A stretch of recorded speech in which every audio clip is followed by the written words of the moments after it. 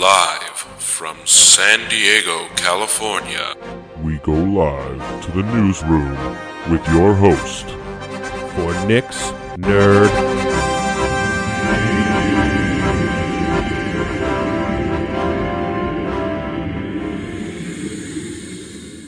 Well. It's another episode of Nick's Nerd News. We're almost at a year, folks, by the way. I think I've said that before, but we're about a month and a half shy. But we got a lot going on this week. Obviously, the announcement of with Arrow, it's not really canceled, but its end was announced. Got a review for Captain Marvel. Went to see that today. Some Game of Thrones news.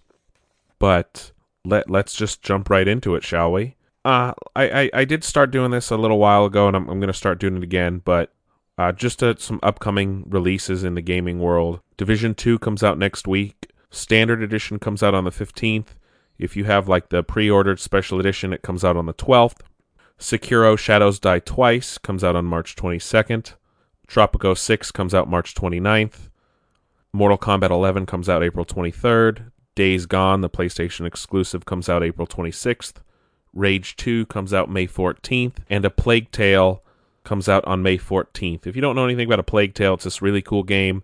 The trailer showed off that you play as this young girl and her siblings, and you have to protect them from like rats during the Dark Ages, and you can use like flames to beat back the rats, and the rats are this interesting gameplay mechanica. Definitely check out the trailer. It's a change of pace for typical games like that. But anyway, let's get into the thick of things for real this time, not just release dates. Apex Legends actually hit 50 million players after just 1 month, which again is actually beating Fortnite's records. And it'll be interesting to see if it continues this upward trend, if anything comes in and knocks it off its perch. It'll be interesting to see. Granted, no one can predict that. No one can predict if other games will take over, though. So it'll be interesting, like I said, to see what happens. I'm excited. Like I said, I've played some rounds of Apex. I really, really do enjoy it. It's better than some other battle royale games, especially Fortnite. I hate Fortnite. I think.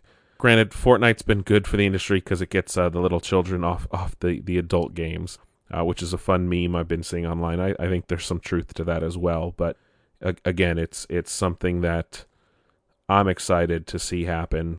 And again, it'll be interesting to see if Battlefield's Battle Royale mode takes off, or if the Division puts anything into that. So it's different things on the horizon, obviously. And that's a good thing. A big win for EA, even though everyone seems to hate EA, but that might just be fake hate on the internet as one wants to do. Not me, but other people, and just trolls everywhere. But we'll see what happens.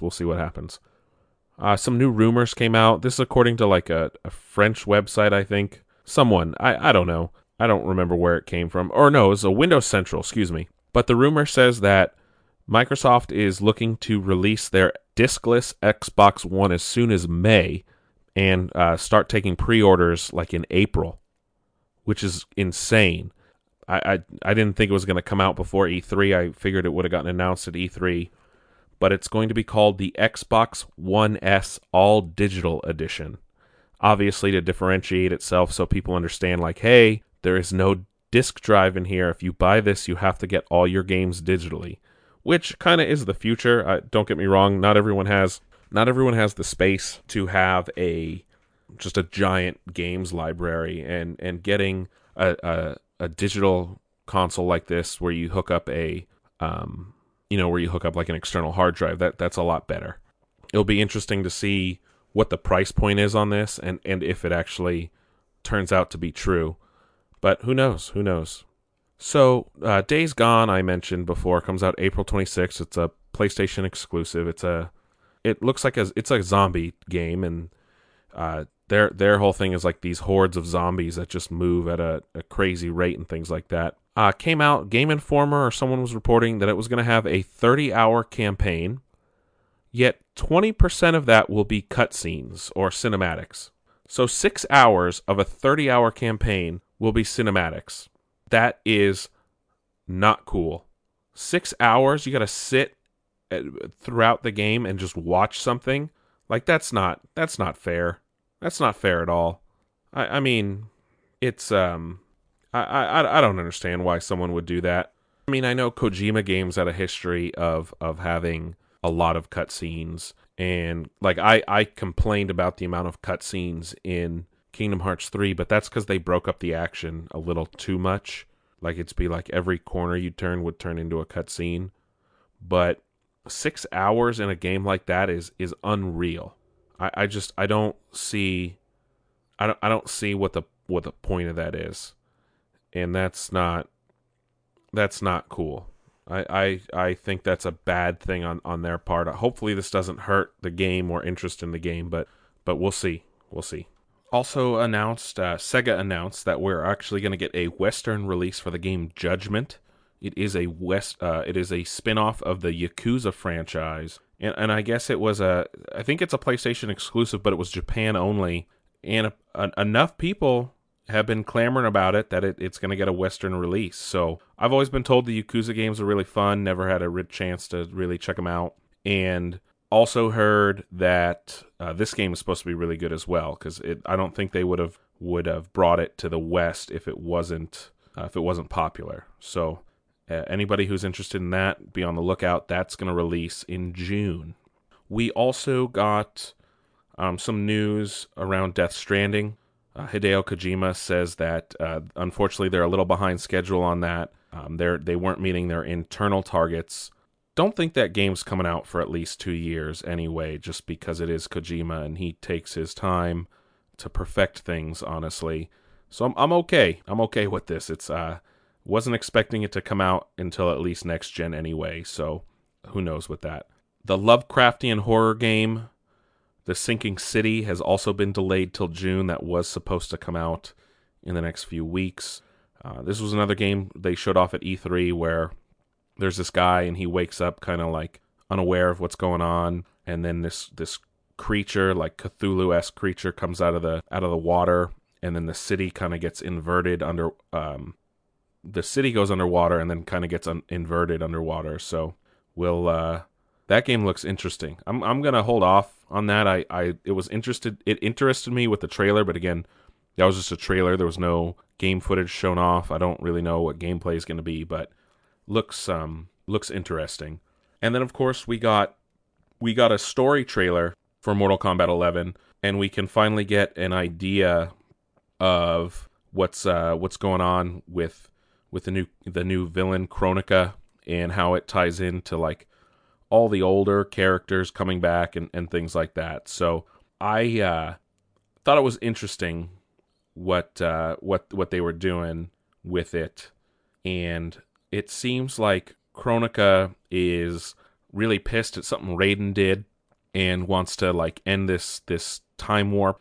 So the heroes and the villains of the last game kind of team up to fight her, and she also brings like people back from the past. It's this whole weird time travel-esque story involving a lot of the characters, and I'm very excited to see where they go, because I mean Baraka's back, some other characters that were not in 10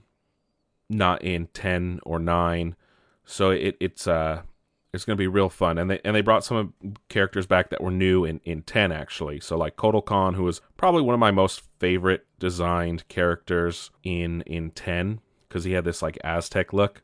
So it's going to be interesting how this plays out. Like a Liu Kang will be back because he wasn't in 10, and some other characters. So Shao Kahn obviously is in it as well, but as always a bad character. But we'll see how it all plays out. I'm excited to see how it goes, and that is out in a month actually. So it's not too long. That's really it for the gaming industry this week. Not a whole lot going on, surprisingly. It's a weird month, I guess. February was short, so not a whole lot to really build off of. And of course, the early spring, late winter has always been a dead period for games in general. But that's what's going on. Let's go on to TV. How about that Game of Thrones trailer, huh? That was intense. A lot of rumors flying around. People think that the White Walkers have breached Winterfell, or will get to that point.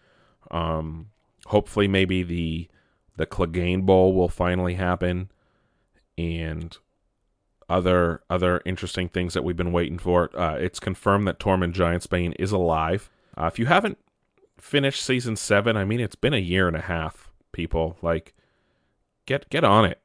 I can't fucking wait though. End of April.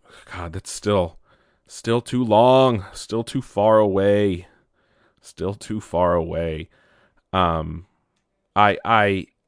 Man, it's been a long time coming.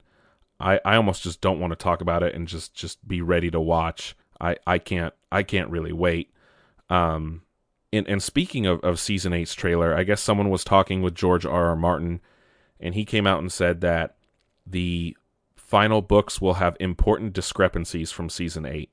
So he also didn't want to write for this season or cameo, because he's so focused on writing The Winds of Winter, which he's been working on that book for almost 15 years at this point. But he was talking to Entertainment Weekly. He said, "I haven't read the scripts and haven't been able to visit the set because I've been working on Winds. I know some of the things, but there's a lot of minor character arcs they'll be coming up with on their own, and of course they passed me several years ago. There may be important discrepancies." So, obviously he told them how to end the show, but they've diverged from him quite a while ago. But end of April, people, we are so close to the ending of Game of Thrones. I can't fucking wait. Cannot fucking wait. If you're a fan of One Punch Man, Season 2 will hit Hulu on April 9th. So that will be its Western debut. No word on if it's sub or dub. I know there's a lot of contention over how you prefer to watch your anime. Brie Larson, Captain Marvel herself, has announced that she will star in and produce a show around the CIA for Apple, as Apple expands their entertainment output to go on Apple TV and things like that. Finally got some more news regarding Amazon's Lord of the Rings show, and they officially confirmed that it will take place during the Second Age. So if you're not a big Loader fan, the Second Age is kind of the time period, it's essentially the time period before the movies. The Second Age ends when Sauron has his hand and the ring cut off, so like couple thousand years before the movies. And they teased it by posting like a picture of Numenor and welcome to the Second Age, they said on their Twitter. So Tolkien didn't really talk about the Second Age really, but in his books, I mean, he has some, but the most of the books that Tolkien wrote focus on the Third Age. The Third Age, is the at the end of the Third Age is when the elves leave and the Fourth Age starts, the Age of Man and all that nonsense. But it'll be interesting to see how they explore that. Numenor is a very important thing. It's touched on briefly. Obviously, I'm not going to get into huge like Loader lore right now. That's not my expertise. I do know some other people that might be able to come in and talk about that, but expect that. I don't know if they said when that show's going to premiere or anything, but I'm sure they've started pre-production and everything. That's hopefully they go all out. Going back to anime here for a second, One Piece is getting a live-action adaptation, and it's going to Netflix, where all the animes go to have a live-action adaptation, apparently. But that's interesting. I never watched One Piece. I know a lot of people like it. It looks fun. I just never got into it. And here was something that I did not expect. Not expect at all. But Jeff Katzenberg, former head of Disney, former head of DreamWorks Animation, and Meg Whitman, former CEO of HP, have announced a streaming service together called Quibi, and they're going to have, one of the first shows they're going to have on it is called, Frat Boy Genius, and it's going to be about Evan Spiegel, the creator of Snapchat, and it's going to focus on that. This is all reported by TechCrunch. Too many goddamn streaming services. People people aren't going to be subscribing to all these unless this one's free and has like ads and stuff. Quibi, TechCrunch says that Quibi plans to offer short-form video designed for mobile. Will also feature an origin story to complement Telemundo's. Oh, so that's never mind. Forget that part. But they're gonna have some other shows on there. But Frat Boy Genius is gonna be.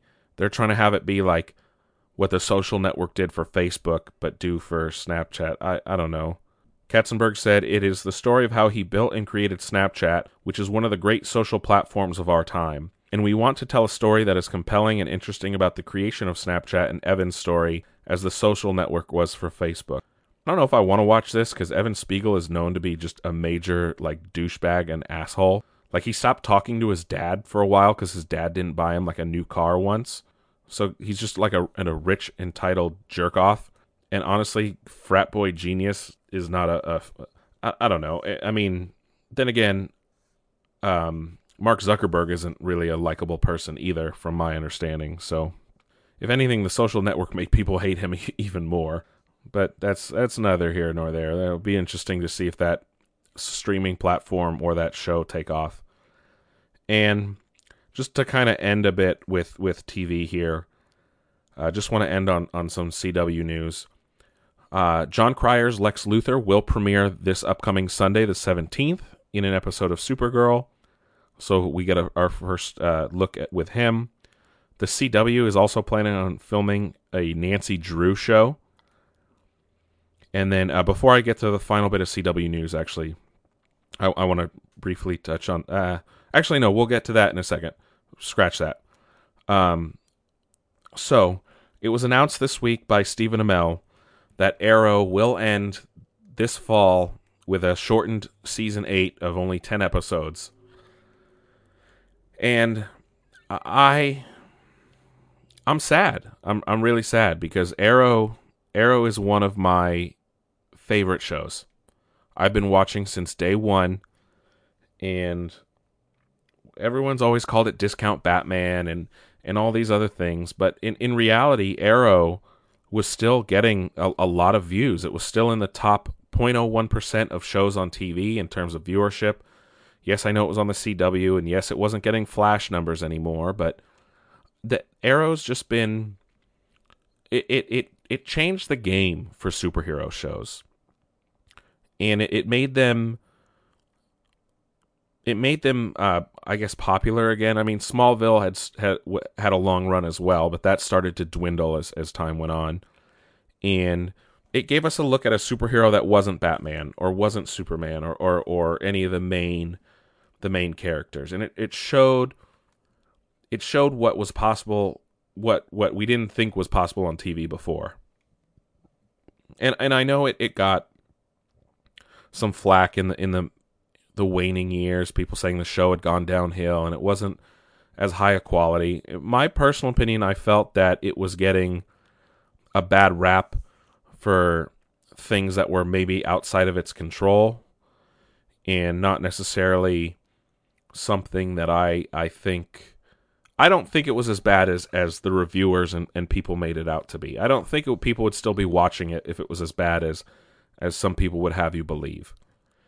And it grew out of the weird like CW tropes in the beginning, like with Stephen Amell always having to be shirtless and doing the salmon ladder and things like that. But it got really great, and it was able to tell a story. There was awesome character development. The villains were great. I mean, it gave us Damien Dark was just a joy to watch on screen, and he ended up being in Legends of Tomorrow and things like this. Malcolm Merlyn as a character was awesome. Ricardo Dragon, or is that his name? Or Diaz? Was that? Yeah, the more recent villain, overarching villain, has been awesome. You know, it brought in the Suicide Squad. It brought in some other characters. Hell, without Arrow, you wouldn't have the Arrowverse. You know what I mean? Like it was able to spawn all these different shows. And in reality, Stephen Amell probably wants to do other things. He can't be hampered by filming this show like 10 months out of the year. And it's probably best to go out now before they overstay their welcome, before it gets really stale and really starts to lose its muster. And while I don't think this will be the end of him as Oliver Queen completely, it just will be the end of him being on our screens once a week for 22 weeks out of the year. And I'm okay with that. And my guess is that it will end either right before the Crisis on Infinite Earth storyline or right after. And I have a feeling that Oliver may be dead. They might kill Oliver off, or some other thing related to that. So I get it. I really do. And at the same time, it's just upsetting because it's been one of my favorite shows over the last 7.5 years. So that's it's just unfortunate. It really is, but I get it. Business decision, and of course, actors want to keep moving with their career. Maybe this will turn into Stephen Amell getting a gig in the DC universe of movies. Maybe they'll make an Arrow movie. Maybe they'll even bring him into the Justice League in some form or capacity. Maybe, hopefully he doesn't go to Marvel. I don't get me wrong, he's a great actor and he could be a superhero. I'd hate to see that happen. That the fanboy in me would hate to see that happen. But oh man, can't wait to see what they do with Crisis on Infinite Earths now. But the last thing I was going to talk about before we transition over into movies, this kind of straddles the line a bit here. Disney Plus, the streaming service that Disney announced to come later this fall, will actually, according to Bob Iger, will include Disney's entire motion picture library. So this means the Disney Vault, which I'm pretty sure all of you know and loathe, will be a thing of the past. So no more having to wait for a movie to come out of the vault. No more having to worry if you can get your hands on a copy of one of the movies. They will be at your fingertips forever, well, for the foreseeable future, on Disney Plus. Bob Iger said that he doesn't expect them to be on there right away, but within a few months after launch. That's cool. That's actually really cool, because if you don't buy a Disney, if you didn't buy a Disney movie while it was available, you couldn't get it after, because they would put it into the Disney Vault and it'd get locked up and be away for 10 years sometimes or more. But that's a great way to get people to sign up, and they keep saying it's going to be cheaper than Netflix. So we'll see how that plays out. But on to movies. On to movies. Got a new Shazam trailer. Looks really cool. Showed off some more interaction between Billy as Shazam and some of the other members of his friend group.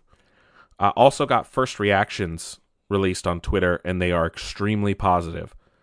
So this is a good thing. The DCEU, as it may, is turning things around. All that started with Wonder Woman. Justice League was made before Wonder Woman started and everything, so that's a whole other story. But looks like they'll have another hit on their hands. Maybe not $1 billion like Aquaman, but they'll have another hit on their hands, and I'm excited for that. And it's really cool to explore Shazam, otherwise known as Captain Marvel, the other Captain Marvel. There's a whole history of that. And maybe I'll talk about that before the movie comes out, just to straddle the time between the two of them. But, so, a while back they released a poster for the Sonic movie, and Sonic just looked really fucking weird. But it looks like the full picture of Sonic might have gotten released. And oh god, it looks terrible. Like, horrific. He's not wearing gloves anymore. He's got white fur on his hands now. And he's like, I don't know I don't know what they were thinking with this. But but it's bad. It is really bad, and it's whoever approved this design needs to be fired, like immediately. It's ridiculous, and it's not. So I guess the design agency that came up with it posted it. They need to be fired, like, now. The internet was having a field day with it, though. It was hilarious. But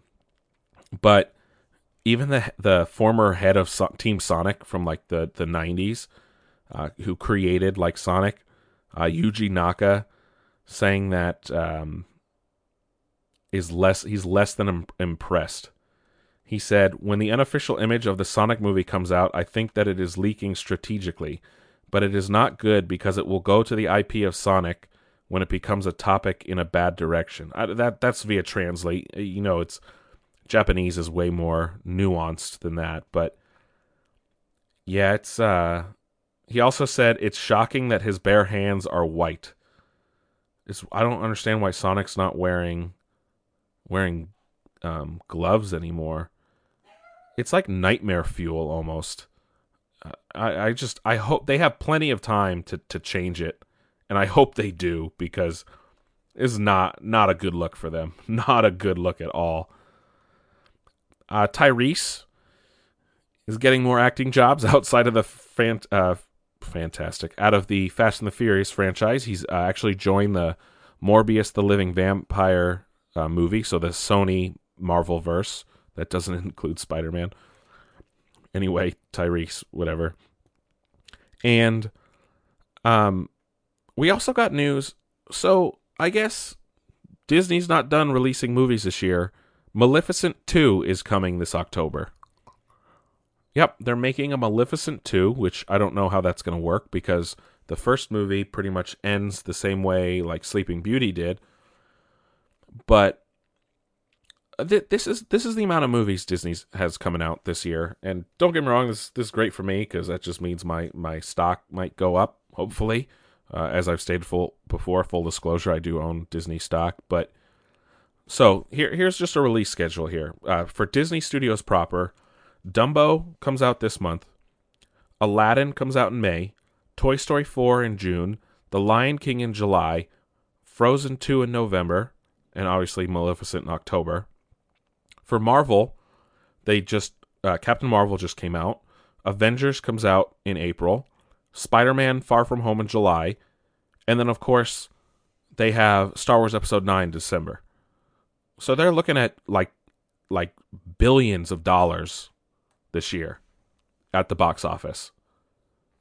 Like I you want to talk about movie fatigue? It's going to be Disney fatigue after this year. Holy shit. Non-stop. Jesus Christ. Anyway, let's move on to the opposite of the MCU, and that's the DC movie world. And it was recently reported that Will Smith unfortunately had to drop out of the Suicide Squad sequel due to scheduling issues. It was all amicable. He didn't quit. He didn't be like, F you, bullshit like that. No, he had to drop out. He wanted to be in it, especially with James Gunn directing now. And all the rumors are pointing to, this is Variety too, who reported this, and pretty much a done deal, they say. It was either Variety or Hollywood Reporter. Idris Elba is in talks to replace Will as Deadshot. So I don't know if this would make it a full reboot or just a recasting in essence, but Idris Elba, who I'm a huge fan of, fucking love Idris Elba. He's great in everything. Will be in Suicide Squad 2 as Deadshot. But on top of that, we also got a purported list of the team members on James Gunn's Suicide Squad, in addition to more than likely Margot Robbie's Harley Quinn. And it looks like he wants to have Ratcatcher, who will be gender swapped as a woman. Polka Dot Man, who's a very obscure Batman villain. King Shark, who's great. I love King Shark. King Shark is like a half man, half shark. Oh, you know what? I didn't even talk about that. I'll go back in a second here. Peacemaker, who is someone who's so obsessed with peace, he's willing to kill for it. And there's rumors that Bautista may jump ship and be. I guess James Gunn might want him to play Peacemaker in his Suicide Squad movie. But sidetrack here. I don't know why I forgot to talk about this with King Shark. So on the Flash last week, they did King Shark versus Gorilla Grodd, and for this to be a CW show, the visual effects were amazing because those are two characters that require visual effects. I mean, you can't train a real gorilla to fight a CGI creation. Like that's just not gonna happen at all in a TV show. But the fact that they were able to pull off just an amazing fight on the CW just speaks volumes about the Arrowverse and how they're willing to commit to it. But definitely check that episode out. Even if you're not a fan of The Flash, if you just like superheroes and watching two monsters fight, especially a gorilla fight a half man, half shark person, check out that episode. Back to movies, though. Now let's go to the MCU. So there's rumors that Emma Watson is being eyed to play the second lead in the Black Widow movie, which I'm all for. Love Emma Watson. Definitely get her more roles. But on the top of that, Wesley Snipes, who just always says it's still going to happen, now there's more credible rumors that Blade 4 will happen with Wesley, and it will be rated R. But I'm just... I'm going to take that with a just enormous grain of salt. That is not something that I believe. I won't believe it until I see it. So that's definitely not something I believe in just yet. And Robert Downey Jr.'s third Sherlock movie has been pushed to 2021, late in 2021. So wait, you got to wait another 2 years at least for that. And before we get to the Captain Marvel review, because like I said, I do want to do movies at the end, so that way I can talk about spoilers and you guys can just be done with the episode if you haven't seen the movie yet. So before we go on, got a couple things in the delivery world. I got Loot Crate, Lootware, and Smuggler's Bounty. First thing I want to talk about is Smuggler's Bounty. Got some cool stuff. Got a little mystery Yoda bobblehead, and that's really awesome. And to go along with that, Funko's been doing these new movie moment pops, and this one, so it's like a diorama almost. This one's from Empire Strikes Back, and it's Luke after he goes into the cave, the Force cave, and he's down under the tree. And it's him holding his lightsaber, and he's looking at like the blown out Darth Vader mask with his face in it. So that's really cool.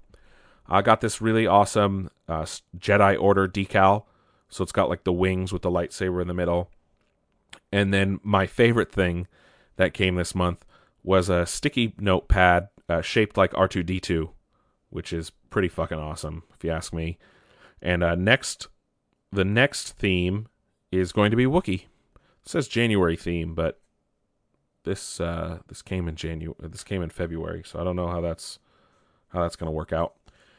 As for Lootware, I got probably the best shirt I've ever gotten from them, and it's this amazing.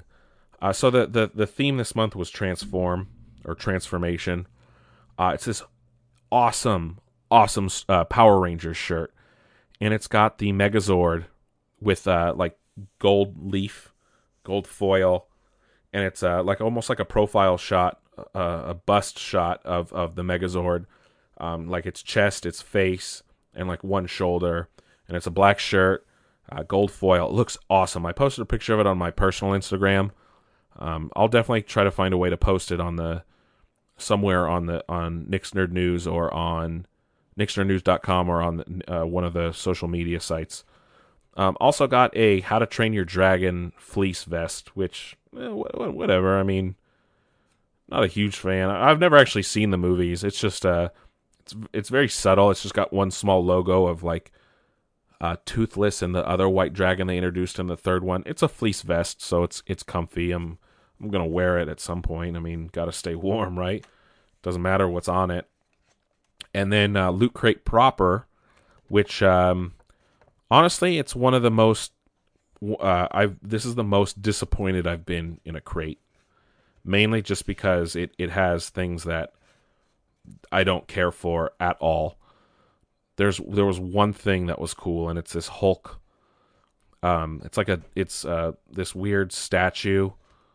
It's not a statue, but it's like a collectible item, and it's like a cover of a Marvel comic, but like it's 3D, so it's a Hulk 3D comic standee, and it's got him like busting through.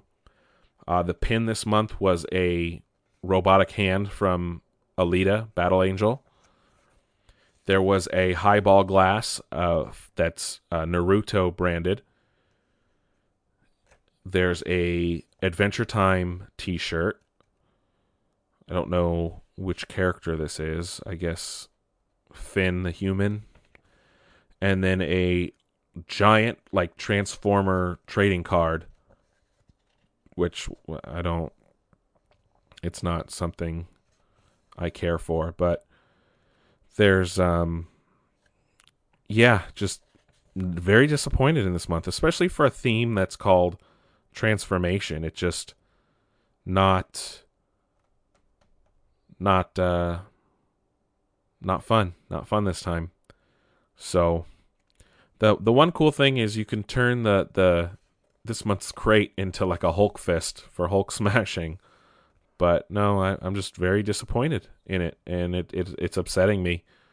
So it's a shame. It's really a shame. I'm gonna let them know. They send out a survey every month after you get a crate to let them know how they're doing and things like that. And I'll definitely express my disappointment. And granted, it's not a huge thing, but it's just it's like 1 out of like 30 that I've gotten. So it's not a huge deal. And also, this year also marks the 80th anniversary of the debut of Batman. So with that, DC is planning a whole lot of different celebrations for it. And that includes releasing 1.5 million live bats at SXSW in Austin later in the year. So they said, in addition to the release of the landmark Detective Comics issue 1000, which actually comes out this month, and it also features the comic book universe debut of the Arkham Knight, the company will be hosting several Batman panels at events like South by Southwest, SXSW, Emerald City Comic-Con and WonderCon, Batman Day, obviously, every year on September 21st. They also designed like a new anniversary logo for it. And they said this year's Batman Day will be more ambitious than usual as multiple cities will shine bat signals and host a 5K and 10K marathons. So here's all the events that are happening.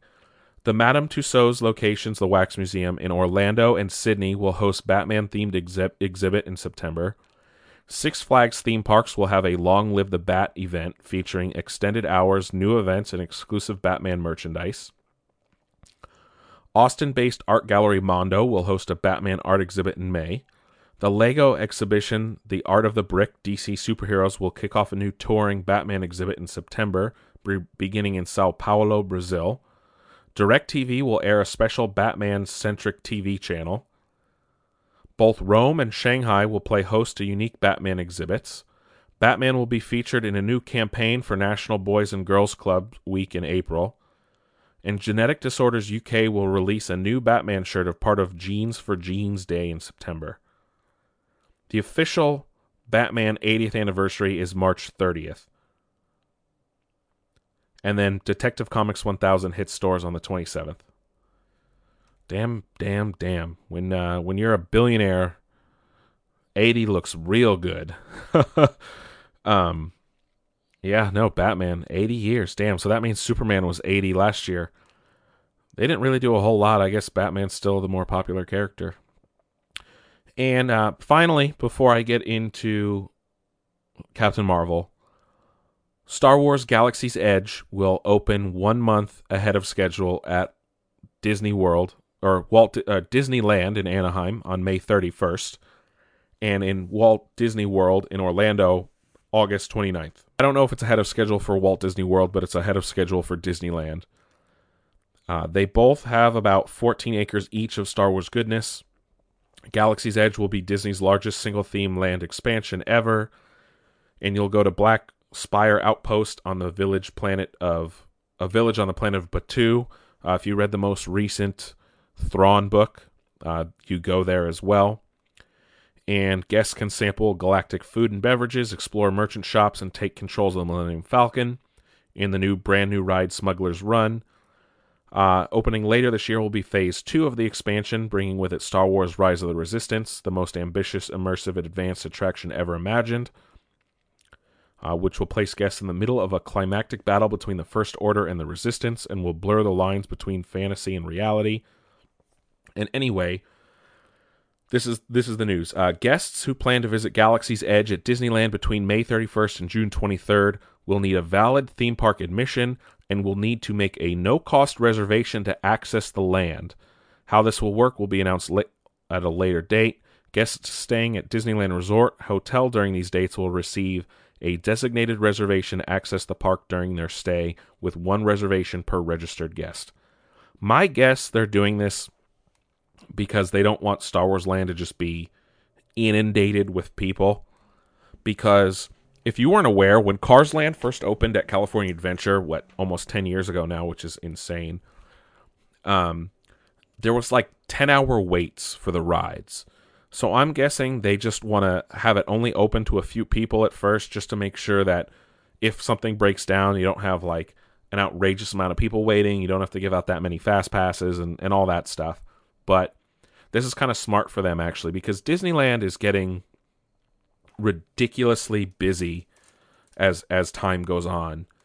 And lately they've been having to actually close the parks like in the middle of the day because so many people are coming. They don't have the capacity to fit everyone. So I think this is a smart decision by them to kind of just have it as a reservation base to be able to access it, just so they can kind of maintain things and allow people to experience it and not have a bad experience, because the last thing Disney wants is people to have a bad experience at the Magic Kingdom. And you know, that's kind of it before we get into Captain Marvel. So thank you guys again for listening every week. Make sure to check out Nick's Nerd News on social media. Just type in Nick's Nerd News. We're on Twitter, Instagram, and Facebook. Check out nicksnerdnews.com. Some updates will be coming to that soon. And if you guys want to keep listening to the Captain Marvel review, go right ahead. I will get into spoiler territory. I will put a spoiler tag, though, just so you guys are when I start talking about spoilers. But thanks again for listening. You guys are more than welcome to click off now and come back at a later time to listen to the Captain Marvel review. Or if you don't care about spoilers, just keep on listening. But if not, I'll catch you guys on the flip side. Otherwise, let's get right into it. So I saw Captain Marvel today, and I liked it. Definitely getting a lot of heat. It's getting review bombed by just assholes online who just hate the idea of a female superhero, to be honest. It was good. And when I say good, it's kind of middle of the road for Marvel movies. And when I don't want to make it seem like I didn't like it, because I did. It was fun. There was a lot of great moments. It was funny. A lot more humor than anything. Had a real 90s vibe to it because it took place in the 90s, but it just seemed like a 90s movie in general. But it wasn't perfect in any way. They dropped the ball on some things. Like, there wasn't enough Coulson, if you ask me. It's like, why bring Clark Gregg back? And why spend the money to de-age him if you're only going to use him in like 3 or 4 scenes? Also, the stuff with Nick Fury is cool. And there is a twist. in the movie, and it kind of fell into a lot of the tropes that the MCU fell into in Phase 1, back with like Iron Man 1, Iron Man 2, and the Thor movies and things like that. And that's why I was kind of confused as to what was going on with this. But it was good though. So that's why it's like it's hard to say like things that I don't want to come off as someone who hated it, because I didn't. I would put the movie probably like at a 7 right now. There was a lot of cool things in it that kind of make sense in the MCU as a whole, but at the same time it creates a lot of inconsistencies in the timeline overall of the MCU, and that's going to happen when you start making movies that take place beforehand 10 years later, 10 years into the whole franchise. And like things with the Tesseract and the Kree and with Fury. But right now, as it stands, I would put a 7.5, 7, because it tells a great origin story. The story is cool. I think it misrepresented itself in the ads, and we'll get to that in the spoiler discussion in a second. I felt that it was very cookie cutter, especially for Marvel, and other things pertaining to it, like it didn't wow me anymore like some other movies did recently with the MCU, where like Thor Ragnarok was amazing. The things they did in Ant-Man and the Wasp were really cool, and then Avengers Infinity War was just like excellent. And this movie kind of felt like it belonged in Phase 1, and it wasn't something that I don't know how to say this. It felt stale, to be honest. And now I can kind of sense some fatigue in the MCU. Brie Larson was okay in it. Normally she's a great actress, but she just felt stiff in the role.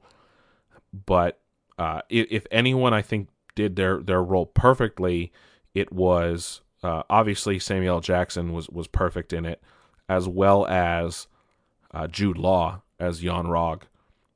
But yeah, it's right now it's just a 7. It's just it's not in.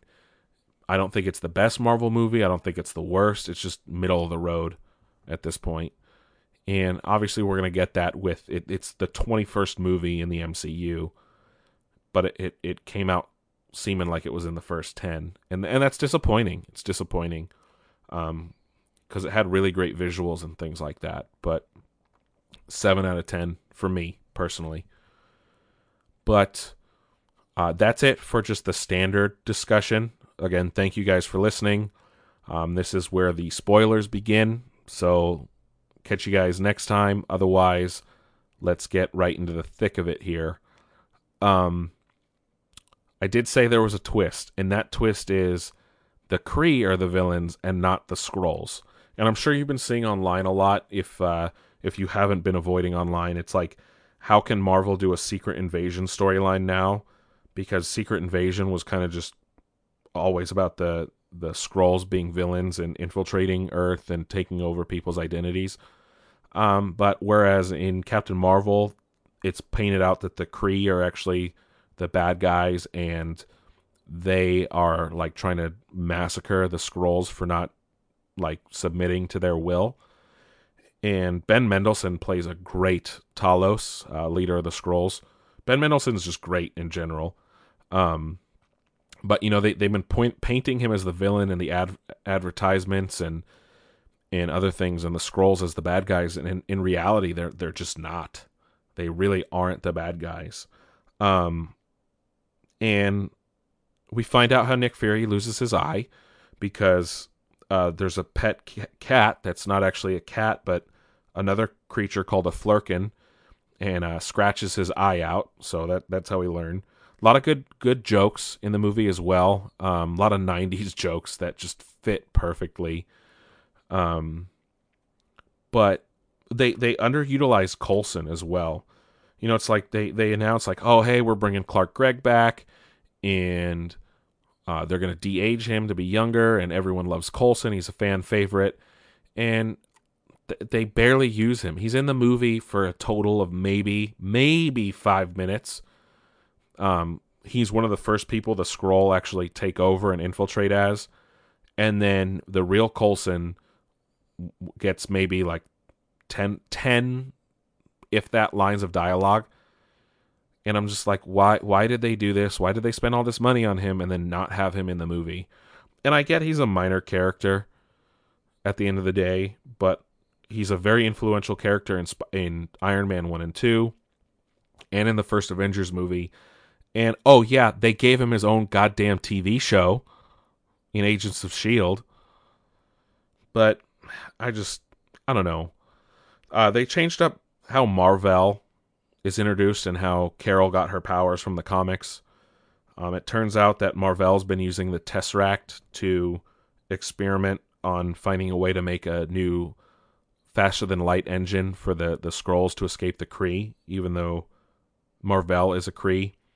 Played by Annette Bening masterfully, by the way. She also plays the leader of the Kree as the Supreme Intelligence. But they don't explain things, obviously, because I wouldn't be complaining if they explained things well. But it's like, how did she get the Tesseract? I mean, we know Howard Stark found it after Captain America: The First Avenger, but what happened to it in between? How did she get it? And now we know how Fury and S.H.I.E.L.D. got it back, obviously, before the first Avengers movie. But where's the explanation for that? Also, underutilizing the villain, as always, with Yon-Rogg and the Kree. It's just a classic Marvel failure of failing to use a compelling villain. In on a scale of like all villains in the MCU, Ultron and Killmonger are like the only two, and Thanos, obviously, are the only ones that like really matter or people care about. Loki's not even a villain at this point, but in the grand scheme of things, like using Yon-Rogg and the Kree was just not great. And this story was more about, I don't want to say pushing an agenda, because it wasn't, but I don't know, it wasn't something that got me excited. It wasn't something that, like I said, wowed me before, and maybe it wasn't that I wasn't being catered to that. That's not what it was trying to do. But it just felt flat to me. And it almost felt like a part one of a two-part movie, which you should never do in an origin story, especially if, granted, this movie's breaking all kinds of financial records. I think it's going to break $160 million this weekend. But you shouldn't have to rely on that for this kind of movie. And granted, she's going to hopefully be in Avengers Endgame in more than just a one-off capacity.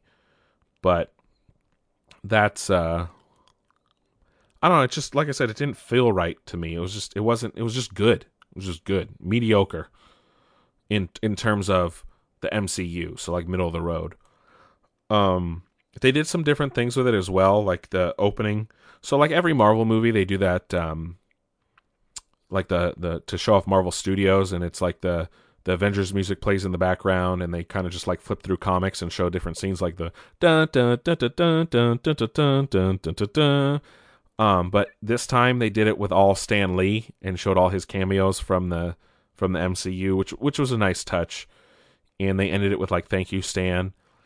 And then it was almost like a gut punch, though, was Stan Lee's cameo in the movie. It's real early. It's around the same time that Carol fights that old woman on the train, like you've seen in a lot of the trailers. And it's Stan, and he's on it's not the train, it's like it's a train, like a subway type thing. It's LA, so I don't know what they call it. But Stan's on the bus, and he's reading the script for Mallrats, it's awesome. It's a nice call out, especially for Kevin Smith, who's just a huge comic book nerd. It was nice of Marvel to do that. And this movie takes place in 95, so like a year before Mallrats came out, or like the same year. So it was that was a nice touch to do that. But it also throws like a whole wrench into the whole idea of the MCU and Stan Lee in general. Granted, we always knew, especially after Guardians of the Galaxy 2, where it's kind of hinted at that he works with the Watchers. It's kind of interesting that he is reading a script from Mallrats where he talks to Jason Lee's character about his Marvel comic creations. So it's like, whoa, what's going on here? Or in the MCU, did Stan Lee create like another comic book company? So I don't know. It's fun to speculate around that, but it's that was really nice of them to do that. And it, like I said, it was a gut punch to the heart just to see Stan again, even after he passed, because it's not like Spider-Man Into the Spider-Verse where, I mean, he just recorded lines. This was him being in the movie. And I know we're getting at least one more with Avengers Endgame. So I don't remember if he filmed one for Far From Home. I don't think he did, but it was nice to see that. But I don't know, and there was awesome stuff in the movie too, like the world building with the Kree culture, bringing Ronan the Accuser back by Lee Pace, and some other things. But I felt I wanted to know more about her team, like the ones that were working with like Jude Law's Yon-Rogg, and get more of that dynamic than what we got in the movie. And it was just more of a like lost identity film, like trying to find out who I am. And it just, I don't know. I felt like they dropped the ball, and it felt like a movie that the MCU had made 10 years ago, and not one that came out, not their 21st movie. And that was my thing. And then also as I was sitting there watching, and it made me realize that Captain Marvel has an extremely similar origin story to Green Lantern. Like almost perfectly the same, like alien alien protector gives and shares their powers with a human. So pretty much Mar-Vell sharing with Carol Danvers is a whole lot like Abin Sur sharing with Hal Jordan. A lot like it. But definitely check out Captain Marvel, because it's cool. It's fun to watch. A lot of good jokes. Just don't go in expecting it to be the end all or be all end all for Marvel movies. And I feel like it's just a step down from Infinity War and even Ant-Man and the Wasp last year. And obviously, they just probably want to get us ready for Endgame, which comes out in a month and a half. So, yeah, on to the future. Thanks again for listening to Nick's Nerd News. I'm your host, Nick. Probably should have put that at the beginning of the podcast there. But yeah, all right then, folks. Have a good one. Catch you on the flip side.